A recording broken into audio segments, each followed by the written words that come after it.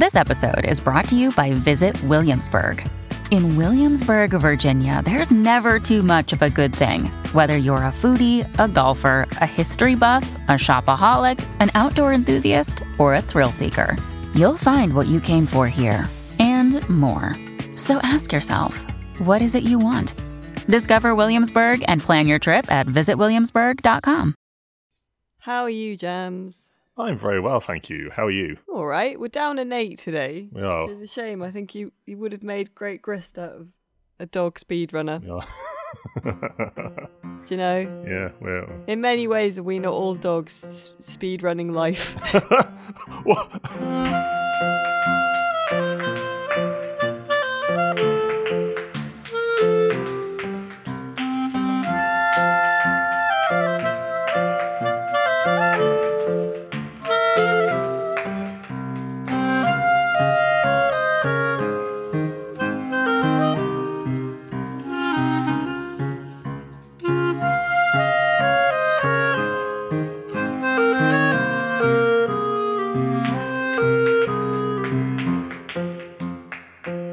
Oh no. How have you been actually?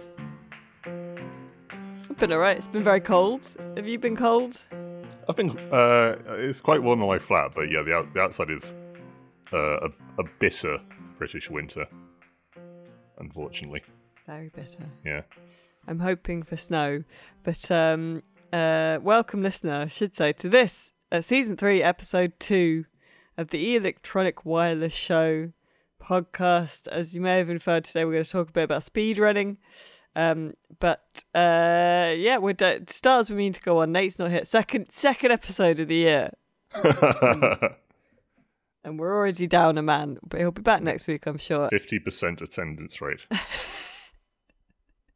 But that it'll go up as the year goes on, do you know? Well, hopefully. Imagine if it stayed at 50%, that would be quite something.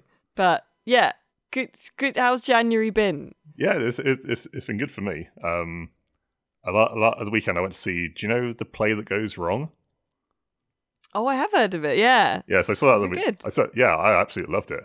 It's probably too like location specific to be my recommendation this week, but I do recommend it, to be clear. For listeners who aren't familiar as well, it's a comedy play presented as an amateur dramatic production of a just straightforward murder mystery that instantly starts falling apart due to like the actors cocking up or props being misplaced or the set literally falling apart. Is very, very, very, very funny, very like dense with jokes. It made me think actually as well. Are there any games that do a kind of like breaking down bit in terms of like the levels or the interface like going wrong, but for comedic effect rather than dramatic effect? There's one that's like really make you think, and it's like a game. It starts off as a game, and then it becomes different kinds of game, and then it's in French and stuff. I played it years ago. Yeah, I can't. I think that Stanley Parable occasionally does something similar, but in maybe more of a like satirical way. If you're an indie developer and you've made a game that is intentionally bad, let us know because I'd want to play it. I think it was called This Is a Game or something. That sounds remember. right. Actually, I think I vaguely know the one you're talking about. It's It was something like yeah, that. I remember. Sorry, I remember the switch into French. I think we were talking about it on Slack or something. Yeah, we'll look it up.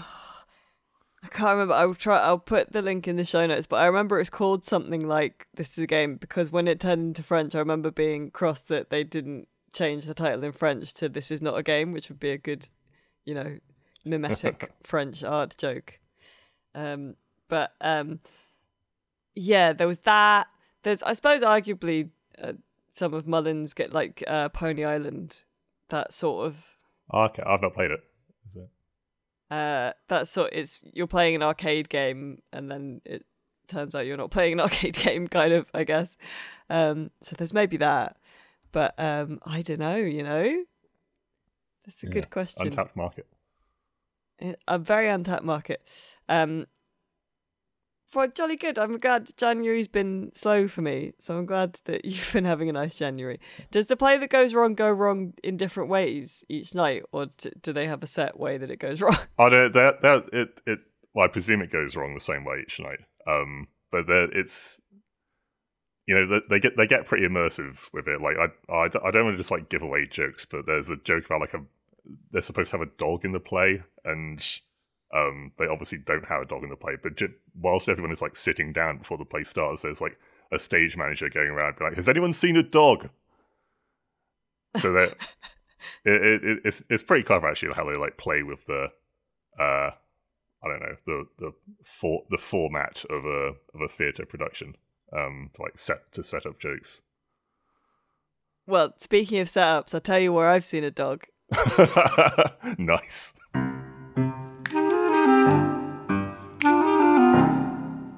Yes, this week we're talking about Awesome Games Done Quick, which is still ongoing. It is how long has it been going now? Oh, jeez, years. It raises millions every year. Definitely. Best part of a decade. It's people doing speed runs for charity, doing weird and wonderful speed runs. There's still a lot to come. One of the things I like about it is that you can, while the streams are ongoing, you can just turn it on at a random time and like just see some guy speed running some game from the 90s that you've never fucking heard of, and he's wearing like a cowboy hat and a feather boa. And you just sit and watch it and sort of disassociate for 40 minutes. There's stuff that I am looking forward to seeing. Someone's doing a Baldur's Gate 3 speedrun on Saturday. You could check out the whole schedule. I'll put the link in the show notes. The sort of banner, the marquee thing that people have been talking about from this year's Awesome Games Done Quick is a dog, the most internet dog, because it's a Shiba Inu called Peanut Butter, who has been trained for a year to press buttons on command at the instruction of his trainer JSR, who is a speedrunner, to play a game called Gyromite. I was not familiar with it, but there's a sleeping scientist and he's sleepwalking through his lab, and you press buttons to get pipes and stuff out of his way, and there are also little monsters and things, so you can watch Peanut Butter's attempt to get the world record speedrun of this game. Peanut Butter doesn't get the world record, spoilers, because of a sort of random, it's to do with a rapping thing, but an enemy turns up where they had not prepared for an enemy to be, and that means that he misses out on the time, but he does complete the game. Do you have any interest in speedrunning, James? Do you watch Awesome Games Done Quick? I guess you have what you'd call a casual interest in speedrunning. Like I'm like you, I'll put it on and like maybe have it on for a bit. But my favorite speedrun, and I know it's almost tediously on brand for me, but it is a Titanfall 2 run by a chap who goes by the name Brian Arto from Summer Games Done Quick 2019. Oh, fun. It's not the wackiest speedrun ever in terms of the crazy stuff speedrunners do, like clipping through walls or like bypassing hours and hours of a game at a time. What I like about it is that it breaks the in-engine cutscenes to get through them faster, in just a way that's pretty hilarious to me, because some characters will just continue acting out the scene as if nothing is wrong. So like there's one bit where normally you see a guy do this like slightly ridiculous spinning jump to avoid being crushed by a rolling barrel. As one does. And the skip involves changing the timing of when the barrel appears, but it doesn't affect like this character's animation, so he just like pirouettes over nothing and then disappears into the floor. Later on there's a cutscene where normally the guy, and just for added comedy, it's the same bloke that pretended to flip over a barrel earlier. He kind of has you immobilized, so he jumps onto the canopy of your Titan, your big mech thing, does a little like villain monologue, places his business card on the canopy and leaves. What Brian Arto does is break the game just enough so that he still has control of his gun, which you don't normally have in the scene, and And when the guy appears, he just shoots him, and he dies. But the business card is like still animated normally as like a separate asset. So you just see it like dancing through the air as if it was being handled by a ghost, and before settling down on your Titan window. If anyone like hasn't played Titanfall 2 and think that just sounds naff, I think part of the reason why I find this stuff so entertaining was that it is a game that I was like very, very familiar with, and obviously not to the same extent as speedrunners, but I did know a lot of it from memory, and there's naturally going to be more of a reaction when something you are intimately familiar with gets messed around with or manipulated or skipped. Like I've never played, I don't know, Super Mario Galaxy. So if I was watching a speedrun of Super Mario Galaxy and someone passed through a wall and skipped half an hour of game, I'd just be like, oh, hey, they went through a wall, that's funny. But if I'd like gone past that game, it does pass that wall a dozen times, and then saw someone like vibrate into it, I'm sure I'd be more like, oh my god, you can get through that wall? So I think like part of the entertainment value does depend on your relationship to the game, or at least like your knowledge and understanding of the game.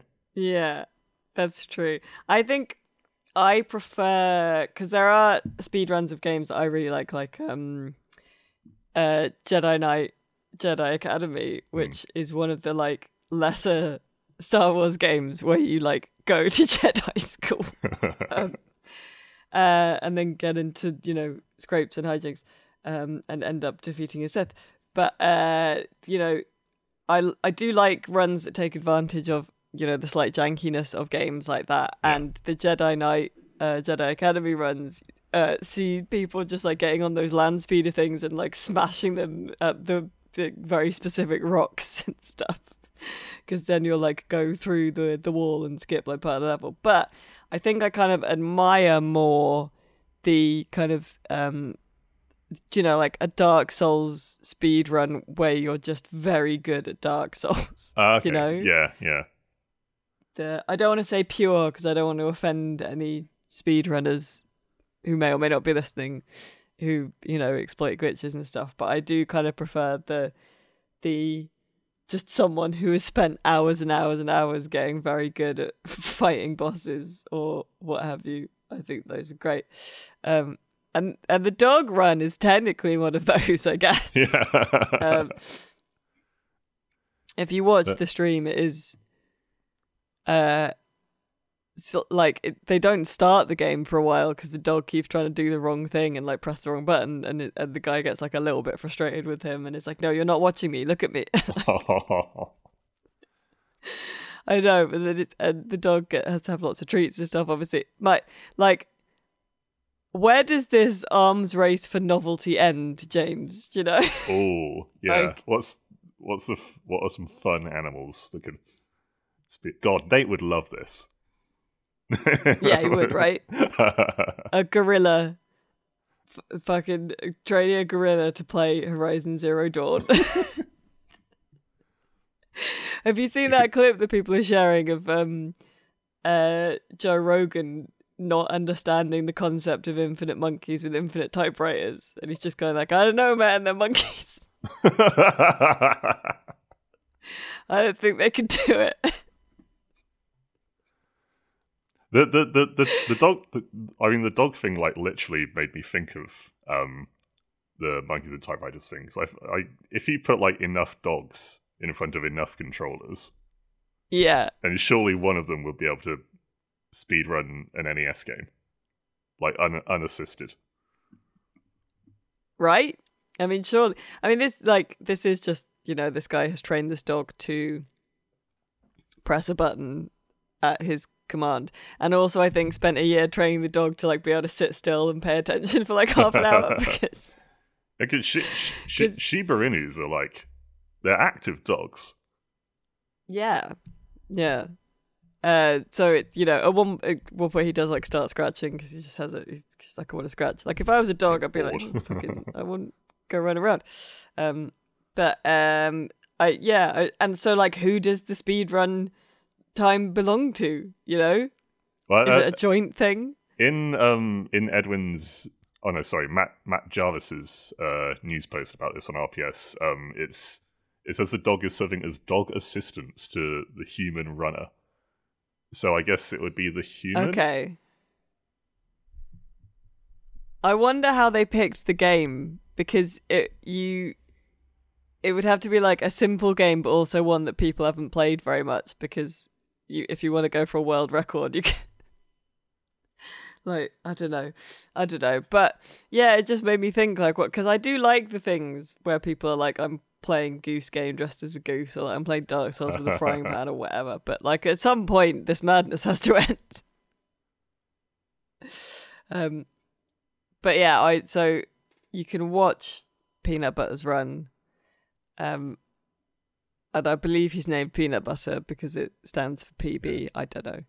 On the Games Done Quick YouTube channel, or you could check out the stream as well. Yeah, I just remembered, like, from a previous episode, there was someone rigged a rat, I think it was, to play Doom by basically having them run around on a polystyrene sphere, I think it was, and then so it's almost like a free directional treadmill, and then that makes you move around in the game.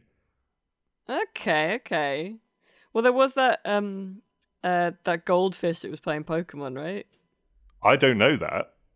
How does that work? It was so the fish would swim to quadrants on the screen, and the area that it was in would dictate if it what it did. Like a Twitch plays Pokemon type thing. Yeah, but okay. like a fish. Yeah. Have you ever? I think it got quite far. Have you ever attempted speedrunning? No, I don't have the. I'm one of those people who does not preheat an oven. I don't have the patience or like drive or just kind of self-governance required to do it, because I'd half-ass it and then get really upset with myself and frustrated. Some of us have very weak ovens, so we don't have that luxury. Well, I've never properly.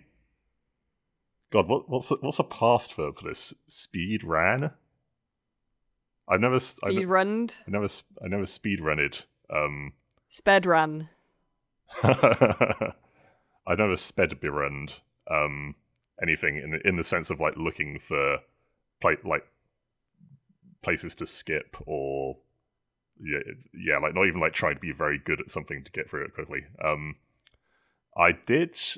I think the closest I've come was there's an achievement in Stray for finishing the game in less than 2 hours, and literally the day after I finished playing it properly, I was just like, I'm going for that.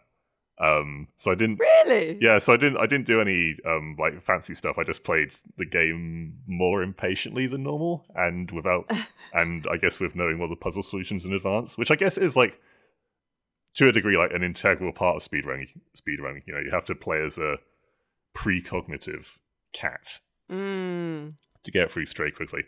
And I ended up doing it in 1 hour 56 minutes, which was well done, which James. is cool, but also slightly scary because you don't get a timer or anything. So I had no idea how long I'd actually. Well, I had a vague idea, but I didn't know exactly how long what my time was. And then once the game finished, it was like, come on, did I get the achievement? I did, and it was great. And that's my sole achievement in speedrunning. I thought you were going to say life then. Looking back at it now, does it feel worth it? I mean, I think so. Stray's a really good game. But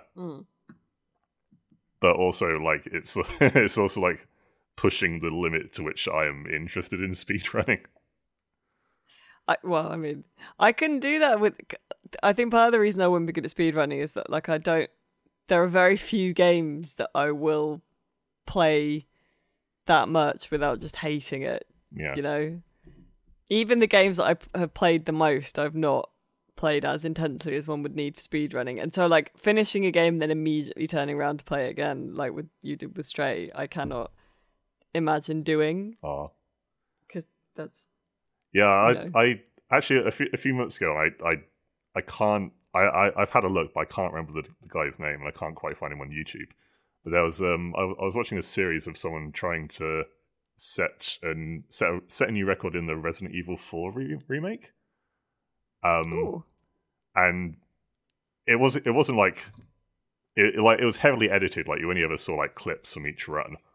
But it was him like talking about how he did this or like made that mistake, and so I had to like try and make up for it by doing this and so on. And it was kind of interesting to see the process of how like a successful speedrun comes together. But at the same time, I was thinking like, how many fucking times have you played this?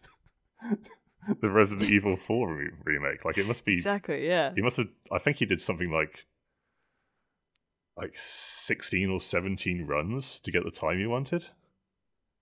That's a bit much. That's mad. Like, yeah, and like even if you get it down to, a couple of hours, that's still a big old time commitment. In a sense, I suppose the process of playing a video game for review that's like a big open world kind of RPG type thing is you have to do sort of precog, like you said, speed running, because you're thinking like, how much of any of this do I need to do to fairly, like, what can I safely kind of ignore or only interact with a little bit? Like, I don't have to do all the side quests, but I have to do like a decent cross section. I don't have to do all the kind of finding optional stuff, but I should try it a bit because I put it in the game. Because it does get on my nerves when you see people say, like, like if the totality of a game includes a lot of useless shit, but the reviewer is like, but you can ignore that, so it's a 10 out of 10. I'm always like, but they put it in the game. That's in the game. Do you know? Yeah. Like, I don't know. So there is a kind of shifting, flowing, ongoing evaluation process when you're playing like a 100-hour RPG or whatever, where you need to be like, how many of these kind of optional quests to get a different haircut do I need to do? Yeah. Not many, presumably, but yeah. But a lot of the games I'm most interested for the like this new game's done quick is like are the big massive 100-hour ones. Baldur's Gate 3, Starfield. Just like mainly just because I want to see like the contrast between how I like or someone would normally play it versus like how like I almost like want to see how much you can skip and how much of a game is actually essential and how much like is just there to to fill it out or just for extra entertainment value, which I guess I'm not like as fussed by having I don't want to say like bloat, and I don't want to make it sound like like a massive RPG like has to be finishable in half an hour or else it's bad. Yeah. But yeah, I am interested in like what's the actual bare bones of this game. Well, it might. So the Baldur's Gate one, I don't know, but I know there's an exploit, I think, where you can like put Shadowheart in a box, and then if you do it at a certain time or something, you can somehow like warp to like the final fight or something, or just like skip most of the game if you put Shadowheart in a chest and do a spell or something in a certain way. That's this is something else that blows my mind. Like, how do people discover these things? Like, how do people make the logical connection between putting this woman in a box and it'll skip me to the final boss? I assume even, that, like, even stuff where it's like going out of bounds in a game. Like, how do you find those spots? Like, you just rub yourself against every wall in the game. until you pass through one. Officer, please, I'm just trying to skip to the end of the video game. I guess it must be like a systematic thing. I assume with Baldur's Gate, someone just tried putting Shadowheart in a box, and that's true. That happened. And they were like, "What?" Might just be a happy accident. Yeah, God bless him. Well, there's all sorts of fun to check out. There's a Hades speedrun. Big fan of Hades. To check out with awesome games done quick, and you can donate to charity as well. I cannot remember which charity it is off the top of my head. I'm so sorry. But that's the what awesome Prevent games... Cancer Foundation, I think. There you go, a worthy goal. That is the whole point of Awesome Games Done Quick is to raise money for charity while doing speedruns and torturing a dog. So the dog is fine, the dog is unharmed as far as we know. We're going to talk now very quickly about games that we've been playing at normal speed this week.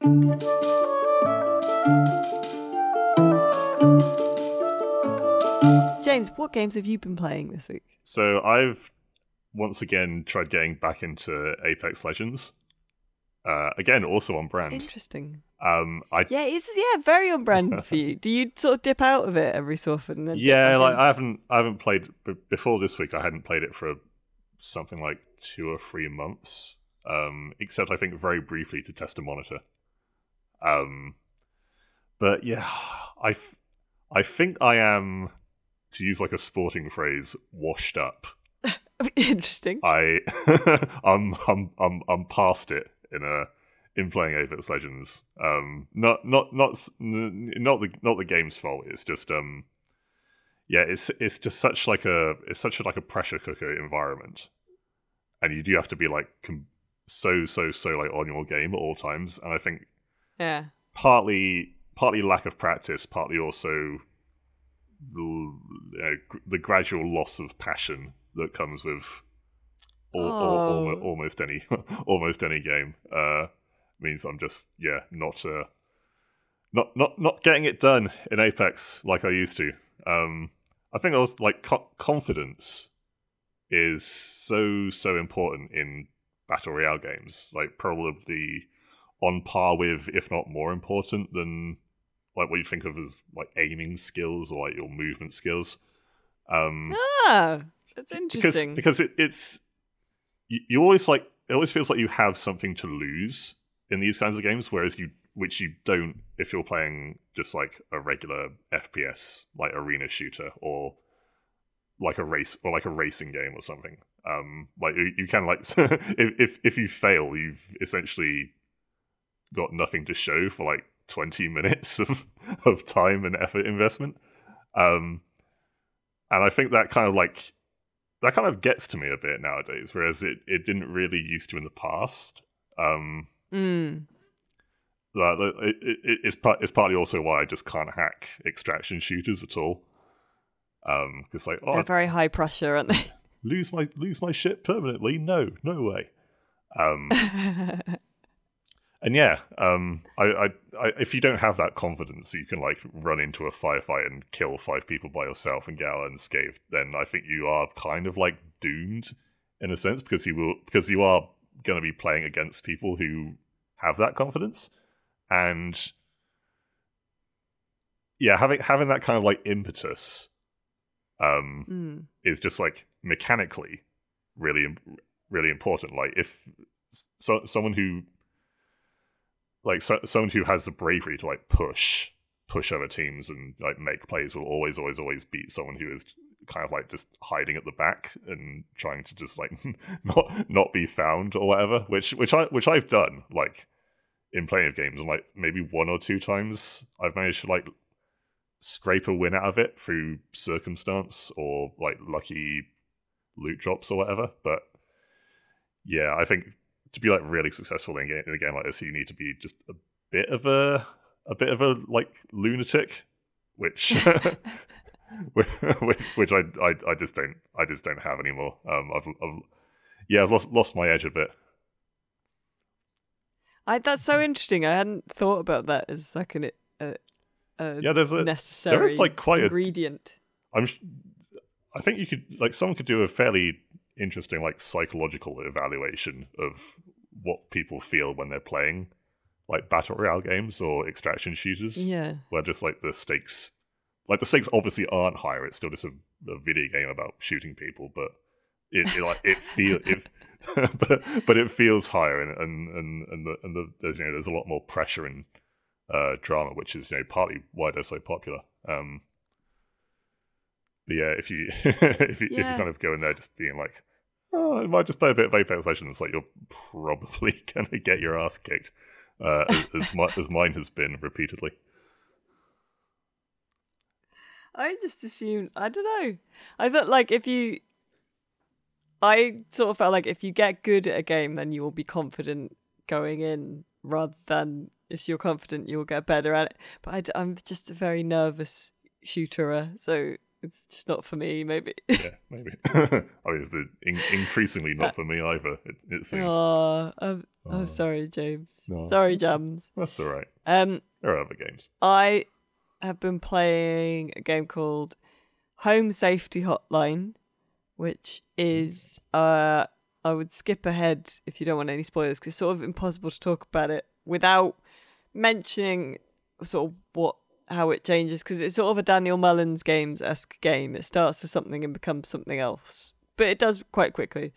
So maybe skip ahead sort of 5 minutes, but it's a game where you work basically as a call center. You answer calls for the home safety hotline, where people call up and be like, hey, yeah, there's stuff in my kitchen every morning. I wake up, there's like coffee grounds on the side, and I don't know where it's coming from.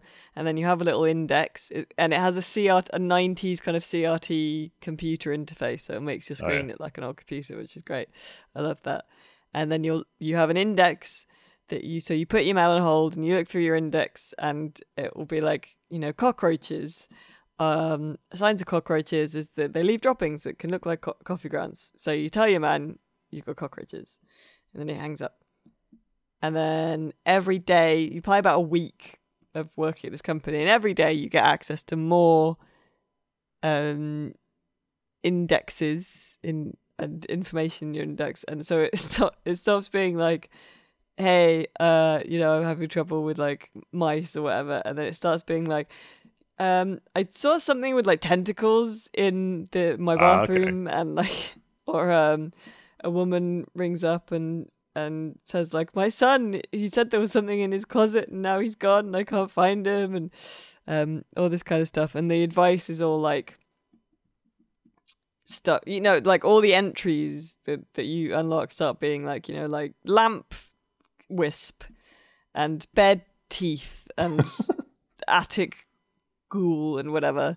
And it's really fun. It's a nice mix in the writing of like sort of folklore monsters with like corporate speak. So it's like, trolls do not present a danger to humans unless provoked, so that's really fun. Oh yeah. Is there any like, is there peril involved? Like, will people die if you I mean, yeah, so like I gave that woman the wrong advice, and she gave the woman wrong advice about her son, and she rang up being like, Jeremy, and left me a message screaming. But then like that was it. I didn't hear from her again. And I sort of like that aspect of it as well, that I did start playing it like because I used to work answering phones for a pensions admin company, and it was a similar sort of thing where like eventually I was, like metaphorically leaning back in my chair, open mouth, chewing a sandwich, being like, yeah, that's your standard Spriggan you got there, mate. That kind of thing, a bit treating it very mundanely, which was fun. There is a couple of things disappointing me about it, because there's things where like you start getting really weird calls that are like off list almost, and they've got like a big distorted voice, and they're really weird. And then your supervisor is like, we've stopped those, and you never get them again. And there are a couple of things like that where like it's like it's setting something up, and then that just goes. And it feels less like, oh, this world is very mysterious, and more like, having a plot thread unresolved or just yoinked away from you. Is it not just like trying to emulate the disappointment and ennui that comes with working in a call center? Maybe. But yeah, it's a fun short experience. Fairly short, I would say maybe 4 hours max. Okay. And it's a sort of memory test because sometimes your index will go on the wonk and you have to remember what might be eating a child's braces, even though your index is gone. And it's if you're interested in slightly spooky stuff, a bit folkloric, I found it charming. It's not scary. I didn't think. I found it sort of nice, but give it a go. Yeah, that sounds interesting to me because I definitely like the kind of combination of like supernatural horror stuff and just having this like really officious, dry description of it. I guess the most famous example of that is like the SCP stuff, but then there's also a lot of good stuff like that in Control in like little case files and little pickups describing all the weird shiz. So yeah, exactly. I also I can't remember if because this goes out when we put this up. Oh yeah, I can. So I've also been playing Turnip Boy Robs a Bank, and the embargo for that is, as you listen to this, listener, it would have been about 3 hours ago, I think. So it's the. Do you remember Turnip Boy, James? I actually don't. So the first game was called Turnip Boy Commits Tax Evasion. And it's about a world in which humans are kind of gone and the population of the world is these little sentient fruits and vegetables and foods, mostly fruits and vegetables. And the main character that you play as is Turnip Boy, and it's basically a sort of Zelda-like. It's a rip on that kind of like isometric 2D RPG adventure game. There are boss fights against like a giant pig that explodes into bacon when you beat it. It's very funny, and whenever anyone gives you a bit of paper, because you get your tax return and you just rip it up, and whenever you get any pieces of paper, you just rip it in half. Like someone gives you like a card to give to someone else, a Valentine's card. You just rip it in half. But it was very fun, and then at the end you discover, spoilers, that you are the son of a basically a mafia family, and your name is Don Turnipcino II.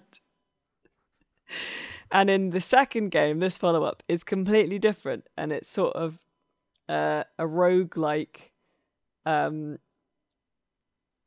You rob a bank, like you have a little home base, and then every time you go to this bank, and it has sort of some RNG in it, in that the lifts go to different floors every time that you go in, but there are 4 big boss fights that you have to get through as well, and there's some sort of puzzly elements where you have to find the right things. The money that you rob, you use to buy gear to rob the bank better or reach these boss fights, and the boss fights are things like a giant mutated toffee apple. There's a cowboy sheriff guard who is just a box of fries. It's great, and it's fun. I find it less fun than the first game because I think it's slightly less focused, but I'm a big fan of them doing something completely different within the series, and I hope they do it with a third one as well.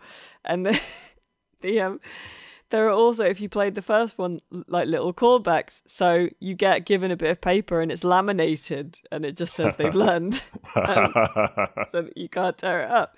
Or like the person who you didn't deliver a Valentine's card to is now a sort of like Mad Max pit queen, and you have to like find a date for her and stuff, and all this kind of stuff. So it's fun. It's real fun, but maybe not quite as fun as the first Turnip Boy. But yeah, good, and it's good. Like if you're a proper kind of Metroidvania rogue-like sort of person, this is probably not going to present the sort of challenge that you'd like. But if you're a casual like me, this is just a nice game, and you get like loads of weird weapons that you just pick up, and when you're stealing stuff from like people at the bank, you literally pick them up and shake them. The cops are called the Fuzz, and they're all peaches. It's great, right? I'm liking this little game bits more in with it. every sentence. Yeah, check it out, Turnip Boy. I've got a plushie of Turnip Boy that Graham got me on my 5 years working here, and I've got the apple cat as well, which is a cat that is an apple. It's great. So that's Turnip Boy. Anything else you've been playing that you want to mention this week? The only other thing I've played much of, I am under embargo until next week. Ooh. Oh, mysterious. Setting things up. Which I won't actually. I won't be able to. I won't be on the podcast next week. I'm abroad. Oh, you are? Okay. Well, I set that up and have just just said there's going to be no payoff whatsoever. Ed is reviewing it. The game I'm talking about. Just read Ed's review. Oh yeah, I know what that is. Yeah. All right. Well, in that case, let's do a quick good day to wear hard, shall we? Well, it might have to be quick and a bit improv because I was going to talk about the RTX 4070 Super graphics card, which I've had for about 5 days now, but I haven't been able to use it because it needs like special preview drivers, which I've only got this morning. Oh, which weird. is Okay. the morning of release day, which isn't ideal, but I guess we'll see with that one. Is that like typically with reviewing games, if you get stuff like the day of or the morning of release, that's not like the best sign in the world ever? Is that true of hardware as well? Not really. I partly because like it's harder to like fuck up hardware. I think it's like 99% of hardware is just iterative. You don't like. I can't think of like a graphics card equivalent of Redfall, say. There's stuff that's like maybe overpriced or like maybe I don't know, maybe runs slightly hotter than would be ideal, but there's nothing. There are no like big technological disasters really in hardware. Like either you've got the solder in the right place or you haven't, right? Yeah, basically. It's probably fine. Like the standard RTX 4070 is fine. The Super, I think, costs the same and is slightly faster. So it'll be fine. It'll be fine. Probably, maybe. I don't know. Read a review. Actually, I wouldn't mind having another moan about a gaming monitor that I covered the other day, which is the MSI Meg 321 URX. This is a 4K gaming monitor that was shown off at CES 2024 in Las Vegas last week, and it essentially uses AI to let you cheat at League of Legends. So what?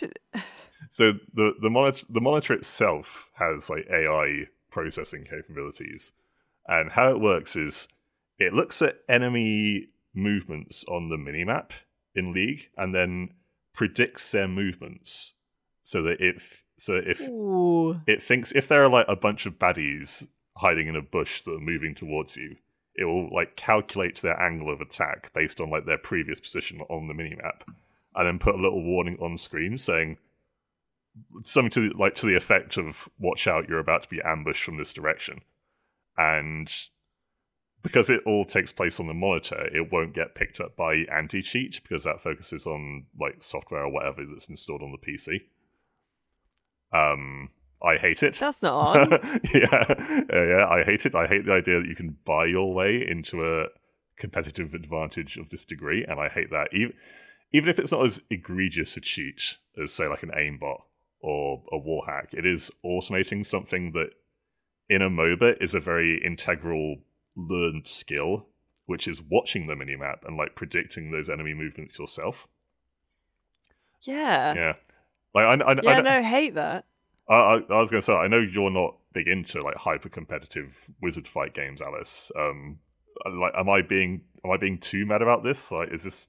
Could you consider this? No, that's awful. I'm not big into hyper competitive game fights, but I'm big into hating rich people. So. Boo to this. That's some fucking... Elon Musk would love that, I bet. He's going to buy... Like, it has big Elon Musk would like this vibes, which means... Someone I'm who is bad at League of Legends will buy this thinking this will get me like the wins I deserve. It's like the Dunning-Kruger gaming monitor. Boo to that. Yeah. Big boo to that. I will say there is potential, I think, for AI stuff exactly like this as a kind of like training tool. Like if you were just playing offline against bots, say, it could like maybe be good for new players if that warning signal was more of a tooltip along the lines of, you're probably going to be attacked from here. Watching the minimap can help you predict enemy movements. And then that teaches them like how to better understand the game and the tools that it gives you. But that's not actually how it works or how it's being pitched, as far as I can tell. Like it is just about automating this part of the game for you, which is why I find it so gross. Tech bros are just going to destroy everything, aren't they? That's going to be what does for us. It's innovative. Not war.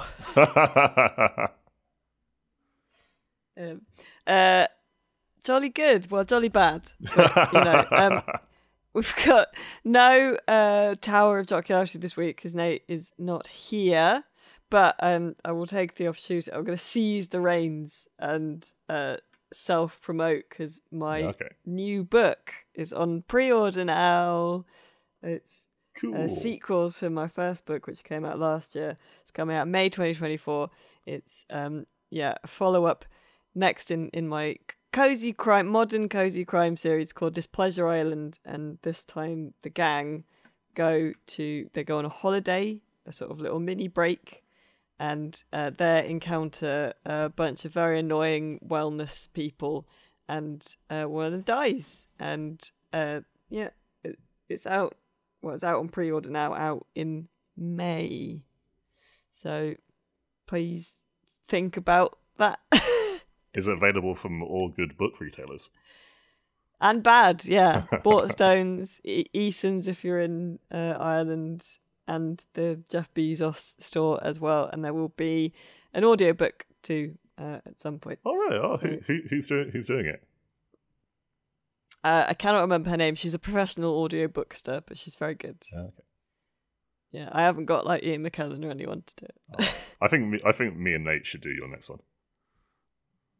I don't. You can have a go though. Send a sample in. God, imagine Nate doing oh God. They'd all be Cockney. Everyone in it would be Jason Statham. Except one who's a robot. Anyway, that was my seizing the reins of the podcast for a second.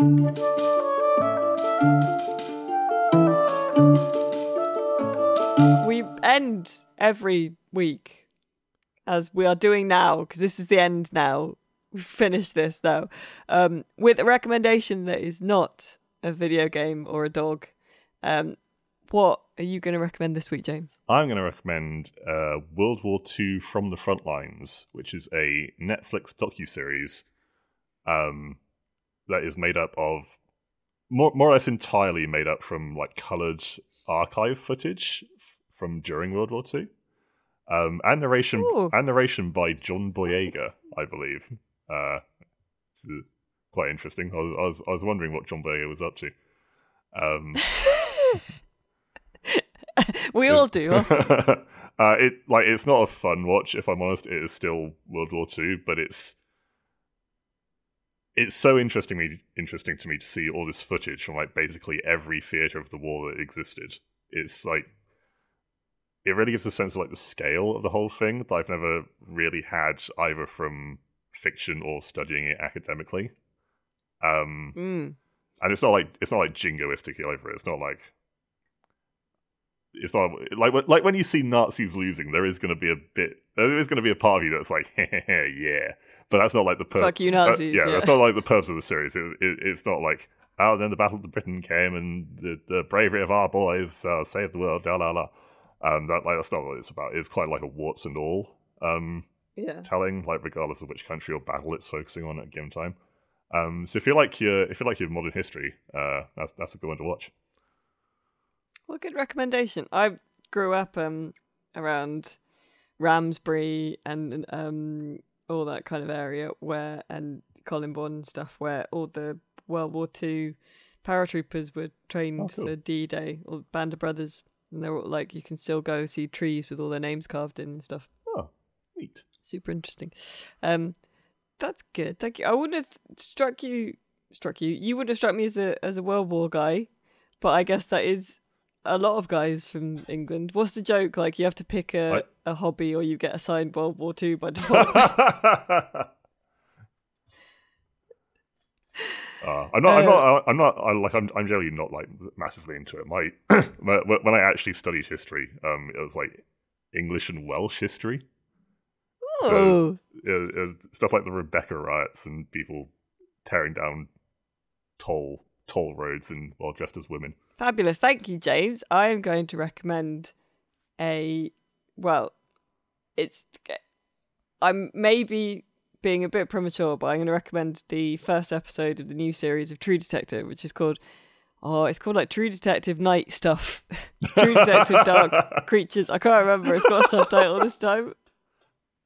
Dark Stuff Night Creatures. Check it out. It's something to do with being in the dark or like night or something. As you may or may not know, the first series of True Detective, which is now 10 years old, was really good. That was Woody Harrelson and Matthew McConaughey. And it's one of my McConaughey impressions is him in that, being like, time is a flat circle. And he drinks a lot and stuff. And it's these two guys in a really hot, kind of sweaty summer solving a bunch of murders.